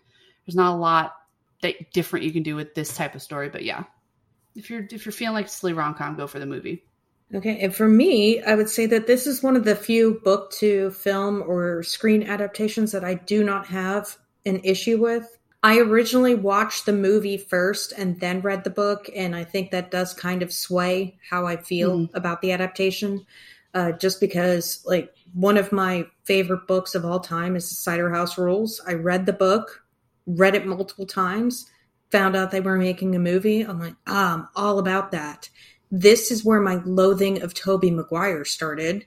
But fucking Tobey ruined it. That movie totally ruined the story. This is not one of those cases. So I originally watched the movie first, then I read the book. So I had expectations, and I think that the book, for the most part, fills those expectations, but then gives you more. Yeah. I strongly do prefer the book, but the movie is definitely a good go-to when you just don't want to think too much and just be entertained. Yeah, I agree with that. All right. So next month, next week, we're moving into Mystery May. We have it's exciting. Yeah, we have a lineup of some classic and some contemporary mystery, popular ones. I think we're doing Agatha Christie. We have Gillian, what the hell is her name? Gillian Flynn. She's the author from Gone Girl, but we're going to read Sharp Objects. Then we have Gone Baby Gone and A Simple Favor. That's what we're going to next month. So next week, we are jumping in with the OG, the queen of mystery, that is Agatha Christie. And our first up is And Then There Were None, which if you read the book earlier, it was called 10 Little Indians. It actually had a different name in the UK. What was it in the UK? Which is I can't say it. Really? Look it up. Well, maybe we'll talk about it next week. Uncomfortable. I'm going to look it up now. Uncomfortable. But I'm almost done with the book, and I'm excited for next weekend when we record this. So next week, Agatha Christie, And Then There Were None. Well, until then, bye. Bye.